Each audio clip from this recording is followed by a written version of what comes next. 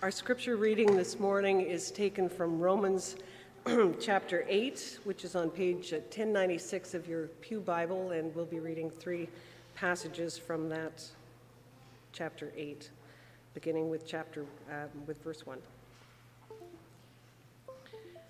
Therefore, there is now no condemnation for those who are in Christ Jesus, because through Christ Jesus, the law of the Spirit who gives life has set you free from the law of sin and death.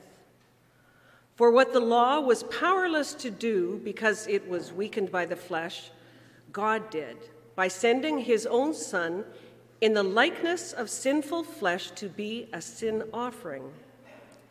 And so he condemned sin in the flesh, in order that the righteous requirement of the law might be fully met in us, who do not live according to the flesh, but according to the Spirit. Verse 18. I consider that our present sufferings are not worth comparing with the glory that will be revealed in us. For the creation waits in eager expectation for the children of God to be revealed. For the creation was subjected to frustration, not by its own choice, but by the will of the one who subjected it, in hope that the creation itself will be liberated from its bondage to decay and brought into the freedom and glory of the children of God. We know that the whole creation has been groaning, as in the pains of childbirth, right up to the present time. Not only so, but we ourselves, who have the first fruits of the Spirit, groan inwardly as we wait eagerly for our adoption to sonship, the redemption of our bodies. For in this hope we were saved.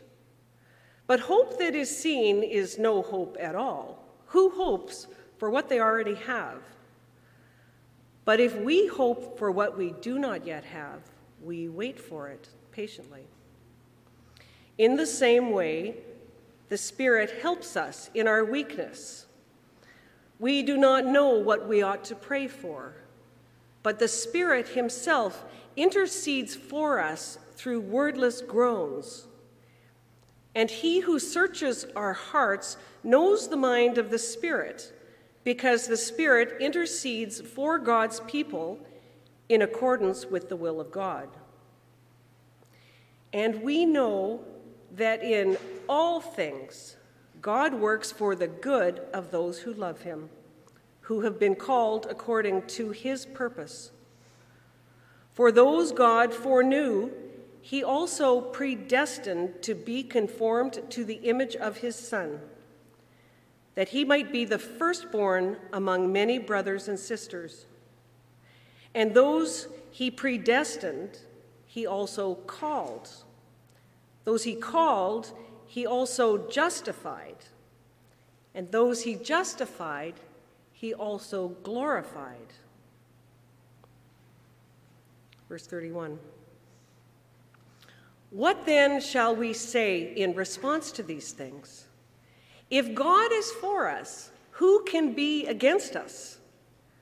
He who did not spare his own Son, but gave him up for us all, how will he not also, along with him, graciously give us all things?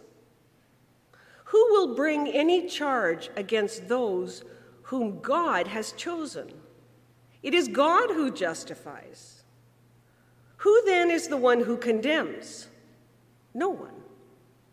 Christ Jesus, who died, more than that, who was raised to life, is at the right hand of God and is also interceding for us. Who shall separate us from the love of Christ? Shall trouble or hardship or persecution, or famine, or nakedness, or danger, or sword? As it is written, for your sake we face death all day long. We are considered as sheep to be slaughtered. No. In all these things, we are more than conquerors through him who loved us. For I'm convinced that neither death nor life, neither angels nor demons, neither the present nor the future, nor any powers, neither height nor depth nor anything else in all creation will be able to separate us from the love of God that is in Christ Jesus our Lord. Heavenly Father, I ask that you join us here this morning and calm our hearts. I ask that you clear from our minds all of the daily troubles that we carry with us, and that you allow us to come to the message that you've laid on Pastor Mark's heart with an expectation and curiosity and an eagerness to hear and understand. I just pray that you will give him the words to communicate to us and allow us to hear and to understand. Bless this time, I pray, Lord. Amen. God's love overcomes all condemnation. So that's an important part of this morning's story and how we got to the message. Now, an important question always to ask from a biblical text and from a biblical Christian sermon is, what is God in Christ Jesus saying to us these days? It's not sufficient to stop at what he said to them in their days, but what is he saying to us in these days? And these days is important, not because the Bible means something different to every generation, but it does need to be applied differently for every generation. We are not in Rome in the year of our Lord 60-something AD as the local congregation to whom Paul was writing originally. We're not in the 16th century England or 17th century America when the Puritans were influencing the English-speaking church, and they still are. We're not even in the 20th century, which saw the rise and the collapse, I can say it that way, I think, of evangelicalism. It's on its way down anyway. And we're in the 21st century now. Accordingly, we must ask a related question that is very nearly as important as the first. How can we, or how do we, or how will we allow the Holy Spirit to apply what he is saying to our hearts, our minds, our lives, and our ministries today through the biblical text and with the Spirit's help? The answer to both of those vital questions is in some way the central truth of the day. God's love overcomes all condemnation. So I'd like to spend the rest of our time, attention, and seating capacity this morning on seeing the truth of that. God's love overcomes all condemnation. And I'd like to pray before we move on. Let's pray together. Lord, thank you for this, your word. I pray that you'd give me the ability to speak it clearly, cleanly. And I pray also that you'll give us the same sort of hearing, clean hearing, clear hearing. That we won't presume, we won't read in, we won't do anything but listen to what you are saying to us by your word, both in Scripture and carried along by the Spirit to our minds and our hearts through a very fallible vessel. Lord, I thank you for bringing these here this morning. We will simply make the judgment that exactly the people you needed to be here or you wanted to be here are here, and who needed to be here, whether here in person or over the live stream. And we thank you, Lord, for giving us the opportunity to hear from you, even through a frail preacher. In Jesus' name, amen. Grace, faith, love, suffering, hope, glory. Grace, faith, love, suffering, hope, glory. Here are 6 imperatives of the authentic biblical Christian life.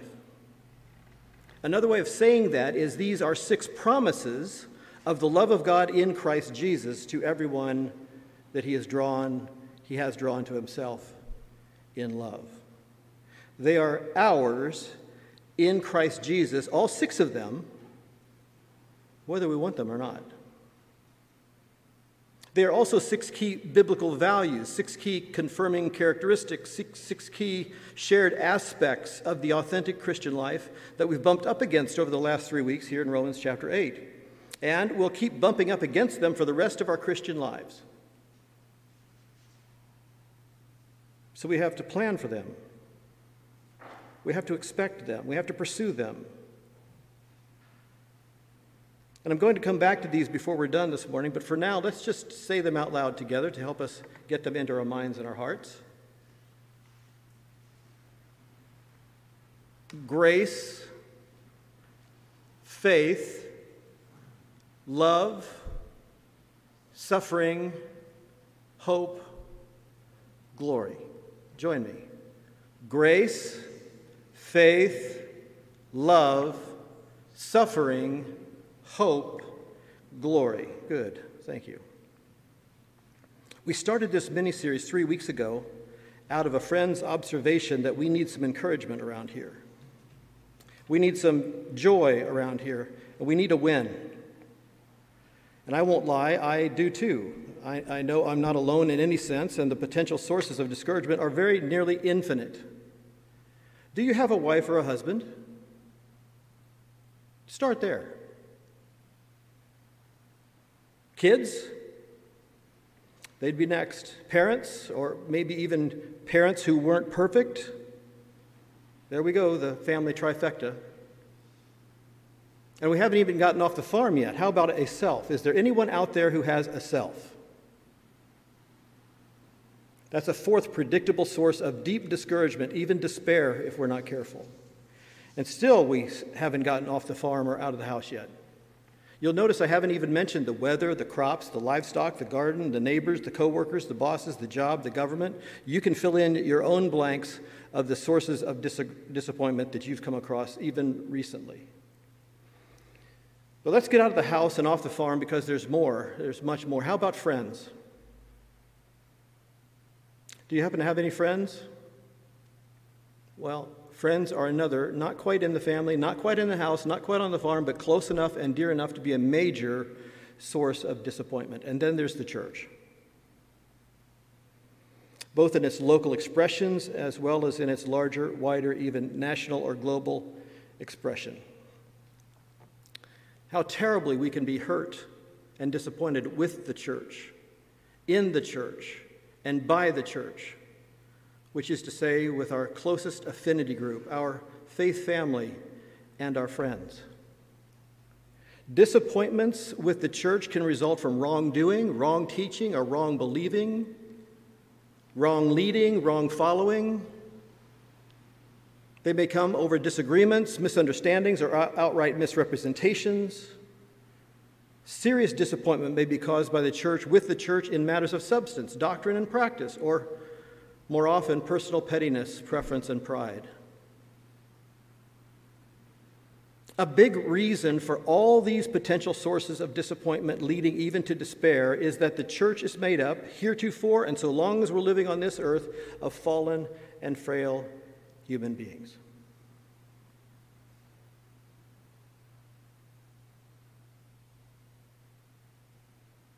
And we are associating ourselves, in every case, with fallen and frail human beings. And when your fallenness and frailty and my fallenness and frailty come up and bump up against each other sometimes, it's not happy. It's disappointing. But we're doing more than associating ourselves with other fallen and frail human beings, aren't we? We've been assembled together by Jesus Christ himself as his church. And not merely for better or for worse or until death parts us. No, Jesus has bought us with his blood, drawn us to himself, and sealed us by his Spirit, and he will keep us throughout all eternity. Now that's the biblical Christian truth, wherein Jesus promises us his very presence and his unlimited power to live well and rightly and truly as his disciples and as children of the living God in this life and in this ministry on this earth in our time and place. He will never leave us nor forsake us.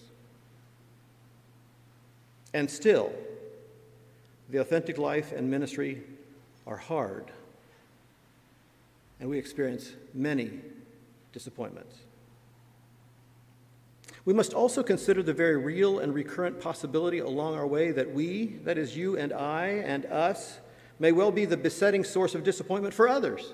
Oftentimes we don't think about this side of the ledger. In fact, we can count on disappointing others if we're in a relationship with them for very long at all.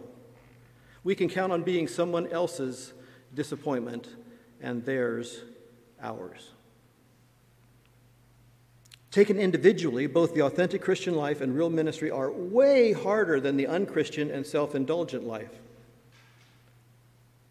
Being aware of our own sin is hard. Being aware of each other's sins is hard. Forgiving ourselves and forgiving each other is hard too.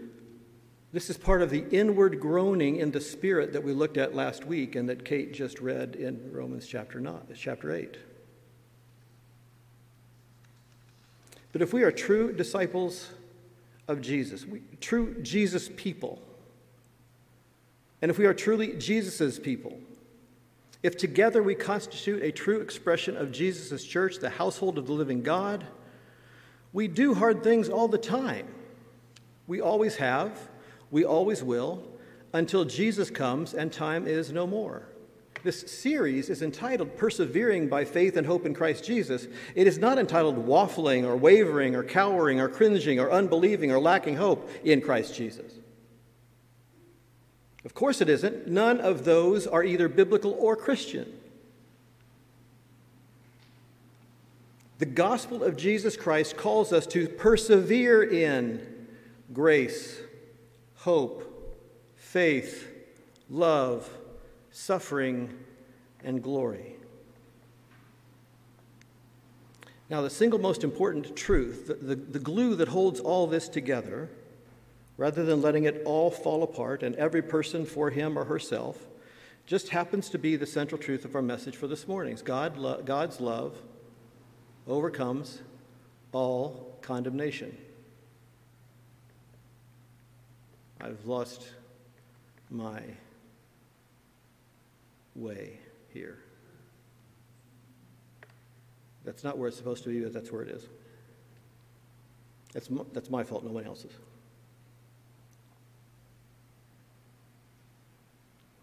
That massive, eternity-changing, but very practical, all the day long, everyday truth is all that Romans 8 is all about.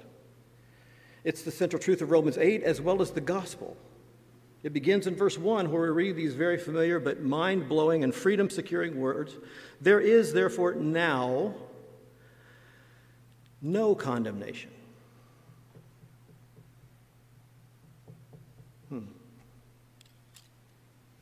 wonder what no means.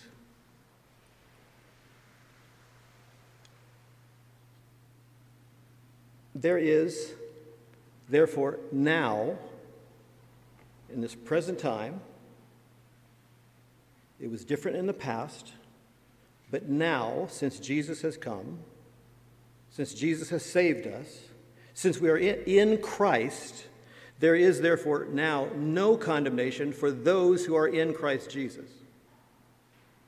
For the law of the Spirit of life has set you free in Christ Jesus from the law of sin and death. Now, last week we dealt with a little bit of a textual problem because some of the manuscripts read this way: there is therefore now no condemnation for those who are in Christ Jesus, for the law of the Spirit of life has set me free in Christ Jesus from the law of sin and death. And we noted that makes a lot of sense in the flow of the text because in chapter 7, Paul is giving from about verse 14 a very personal testimony about his ongoing struggle with sin. Who can deliver me from this body of death, he said, but praise be to God through our Lord Jesus Christ. There is therefore now no condemnation for those who are in Christ Jesus. For the law of the Spirit of life has set me free from the law of sin and death. It makes perfect sense. But the rest of the book talks about the application of Christ's love in the Spirit to the church. You, plural. So we have some manuscripts that say has set me free, and we have other manuscripts that just about the same quality, has set me free, and so there's a little bit of a problem there that we have to deal with when we're preaching it. But the sum total of all of that is this is great news for those who are in Christ Jesus. So we have to ask the question, are we in Christ Jesus? What does that mean? It means, well, first of all, that we've come to a knowledge that apart from Christ we are lost. That we have sinned. Our sin has separated us from a holy God.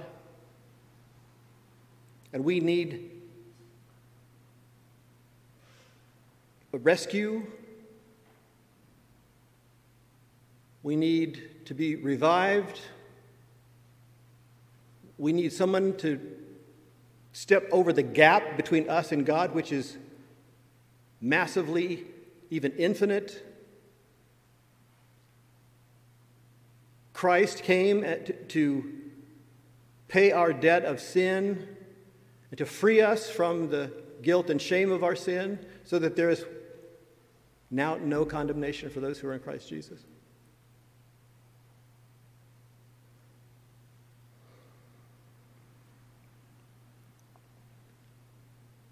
Now I want you to listen very carefully. If you are in Christ Jesus, you have been set free from the law of sin and death. And instead, you now live under, you now live in, and you now live through, quoting our text here, the law of the Spirit of life in Christ Jesus. Do you see that in the text? Here's a more important question. Now I'm caught up. Do you believe it? Do we believe it? Now, it's often said that we have more trouble believing truth like this for ourselves. I'm not really sure this is so in this particular case. I think we're much more inclined to condemn those who are already freed by Christ from the law of sin and death than we are to condemn ourselves. I mean, there's probably some psychology that will inform us here. But I don't mean a whole lot of people who condemn themselves, but I mean a whole lot of people who are willing to condemn others. I've received it myself recently. Do we believe it in toto? That means completely. For us, for them, for you, for me. Because here's the thing. There is therefore now no condemnation for those who are in Christ Jesus, even you, even me, even us, even them. For the law of the Spirit of life has set us free in Christ Jesus from the law of sin and death. That means it has no longer any power over us, no claim. Okay, so here comes a next step application of this massive eternal truth that could literally revolutionize, and I'm quite serious when I say this, could literally revolutionize the life and ministry of every believer in Christ Jesus and every local expression of Jesus' church in the world. And you probably think that's hyperbolic, but it isn't. Try this out. So let's just say for the moment, the sake of argument, we'll say, you are, that is you sitting there in the pews, you individually, and you collectively, you are in Christ Jesus. Now, I can't know that for you, and you can't know that for me. Not ultimately speaking. That's between you and God, and it'll all wash out eventually. But for the time being right now, let's just assume that we are, all of us here listening, in Christ. And there is therefore now no condemnation for you, for me, for us, because we are in Christ Jesus. Because the law of the Spirit of life has set you free from the law of sin and death. Sin and death no longer have any hold over you. Even physical death has no hold on you, because the Scripture says to be absent from the body is to be present with the Lord. Jesus has secured a sure resurrection for us that begins now in eternal life and extends through eternity without a break, without an interruption. So every single individual, whoever is in Christ Jesus, has been set free from the law of sin and death by the law of the Spirit of life, right? Good. At least I think we're tracking there. I hope we are. It gets harder pretty quickly, though, not so much to understand, but to practice. The general summary statement of this condition for you, for me, for us, brought about by the very presence and power of the Holy Spirit to apply to your life and my life and our life and eternity, all of us, that Jesus purchased for us and by his blood is, there is therefore now no condemnation for those who are in Christ Jesus. I'm out of sync again. But this is true for every single true believer in Christ Jesus who ever lived throughout human history. And we'll say, though, more probably accessible since Pentecost and the Christian church was born. There is therefore now no condemnation for those who are in Christ Jesus, right? I keep repeating it, I know, but there's a reason. And here's the reason. It comes with a question. So why are so many Christians still condemning so many Christians? It's a serious question.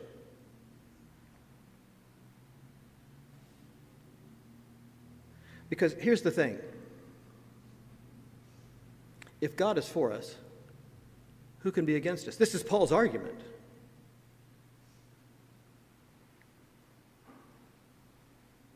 This is an incredibly important and relevant question for us today, and not just for folks out there. We have in the church, I'm not talking merely about Bethesda Church here, but I'm talking about the church. We have brother in Christ Jesus condemning brother in Christ Jesus, sister in Christ Jesus condemning sister in Christ Jesus, in some cases families in Christ Jesus condemning families in Christ Jesus, churches in Christ Jesus condemning churches in Christ Jesus. What is going on?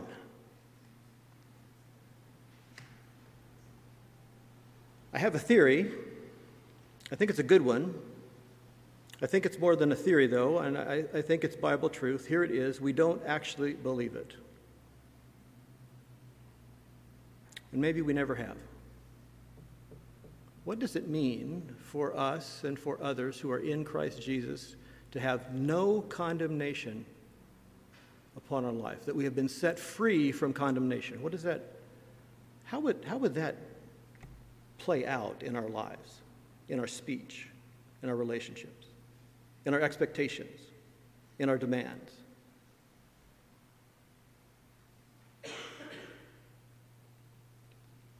My theory is we don't actually believe there is therefore now no condemnation for those who are in Christ Jesus. It's more like we believe, for the sake of self-preservation, I suppose, there is therefore now no condemnation for those I or we think, or I or we agree, or I or we approve of.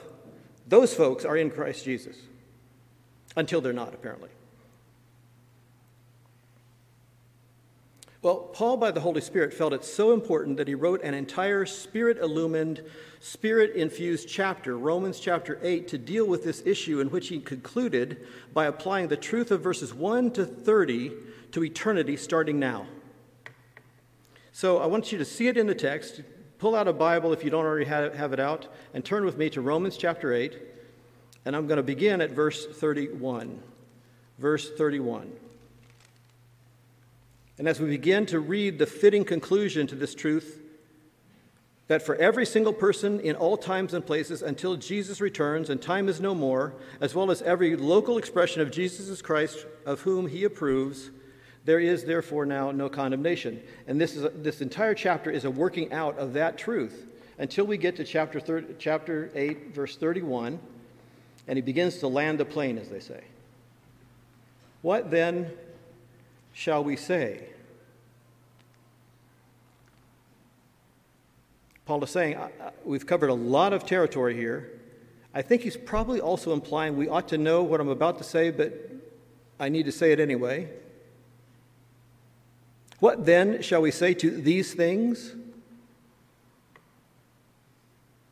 Question number one, if God is for us, who can be against us? Now, this statement is probably for his readers who are in Christ, and it's probably to encourage them, and certainly it should. If God is for us, then who on this earth can be against us? That's the question, really.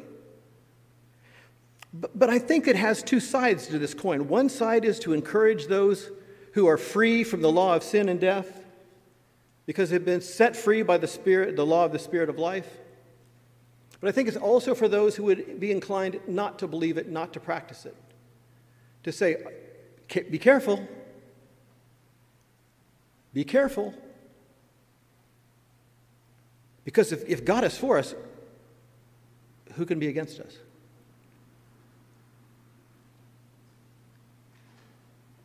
If God is for you, who can be against you? I better not be. I'm on the opposite side of God in that case. I think that's the double edge of these questions. Verse 32, he who did not spare his own son, but gave him up for us all. Question number two, how will he, the God who did not spare his own son, how will he not also with him, that is, with Christ, graciously give us all things? It's a really hard thing to get over, especially if you're on staff in a church. It's a really hard thing to get over the fact that you're not indispensable. That the church, the people, the ministries, the programs, whatever is associated with our organization does not belong to us. In fact, they don't need you. That's a hard thing to come to terms with. And why? Because Jesus is the head of the church. It's his church, which is to say it's his people. And he can do with them, what he wishes. And here's the kicker, and he will.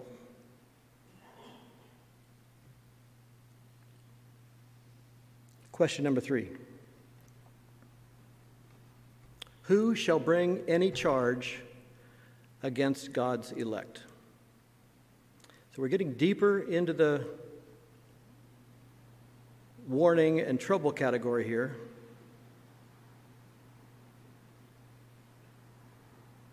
And the point here is, it is God who justifies. And if God has justified someone, who are we to put them back into jail or to bring them to court? That's the question that he's asking here.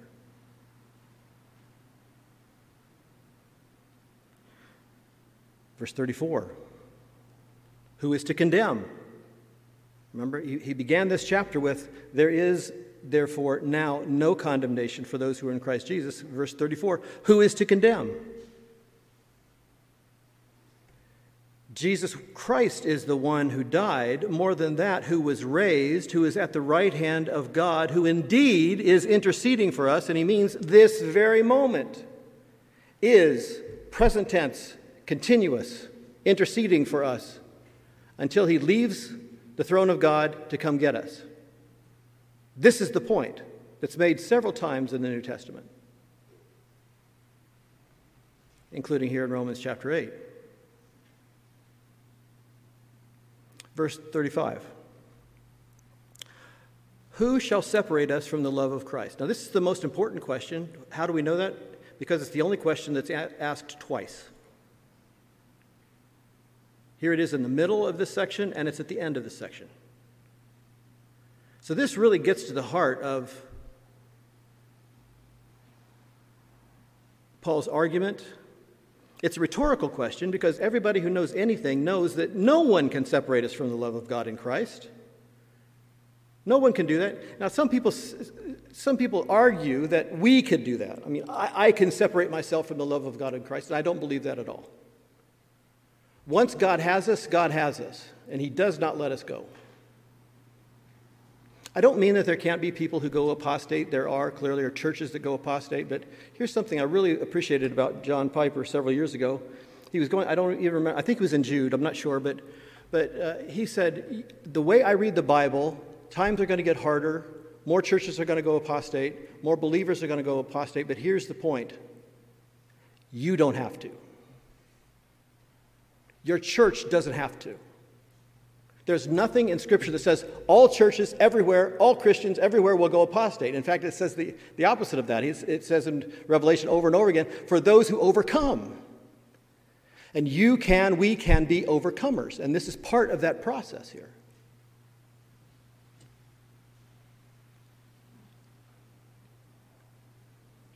So who shall separate us from the love of God and love of Christ? Shall tribulation or distress or persecution or famine or nakedness or danger or sword? Well, he hasn't answered the question yet. He's just continuing the question.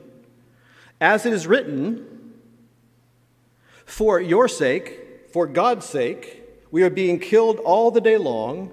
We are regarded as sheep to be slaughtered. No, verse 37, in all these things, here's the answer. We are more than conquerors through him who loved us, even if we lose our physical life. That's his point. If we are in Christ, we are more than conquerors. To be absent from the body is to be present with the Lord, so we win. We win.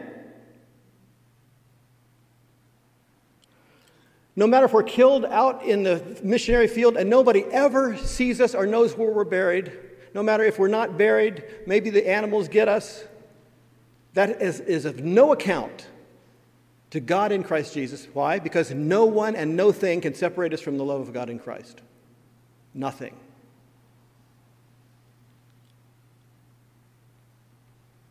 For I am sure, verse 38, I am sure that neither death nor life, nor angels nor rulers, nor things present, nor things to come. Now, what's missing there? I just, for the first time, I noticed it when Kate was reading. What's missing? The past.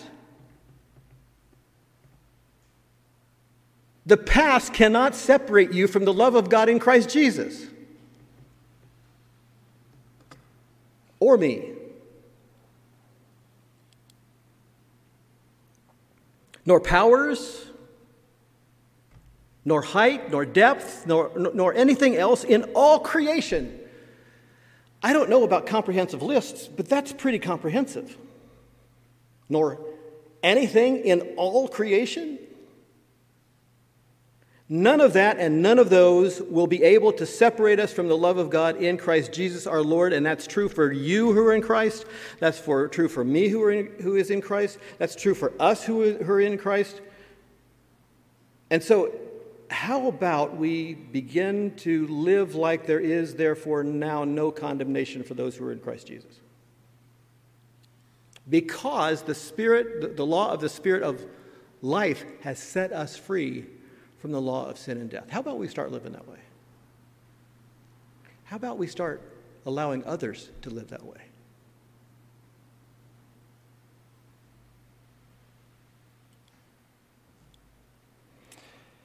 Finally, I told you I was coming back to it because it answers the question asked by my title, who or what will separate us from God's love in Christ Jesus our Lord? And these verses answer that question. And here it is, my original central truth that is more of a summary. And I'm going to have to, that's it right there. How about that? I didn't count the amen in the number, so if you count them, amen was not counted. I added that later. Here it is. The singular purpose and indivisible unity of the one true, almighty, triune, and loving God in Christ Jesus. All of those attributes build into this conclusion. In other words, all of God guarantees that no thing and no one can ever and will never separate his redeemed people from his eternal love.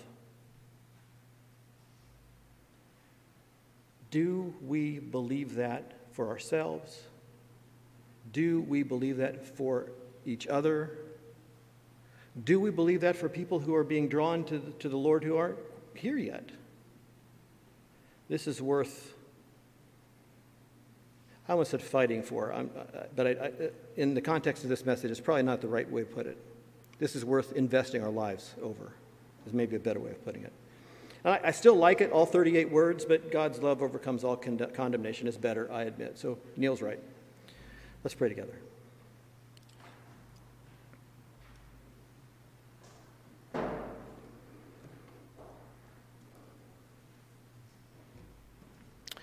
Lord, as exhilarating and as encouraging and as hopeful and as joyous this truth that your love overcomes all condemnation, our own condemnation of ourselves, the condemnation of others, the condemnation that comes from the devil, often through others. Lord, your love has overcome all that. And the truth is, there is no condemnation now for those who are in Christ Jesus. None, zero. Christ took all of it upon himself, and it's finished. Help us to live like that, Lord, and help us to allow others to do the same. In Jesus' name, amen.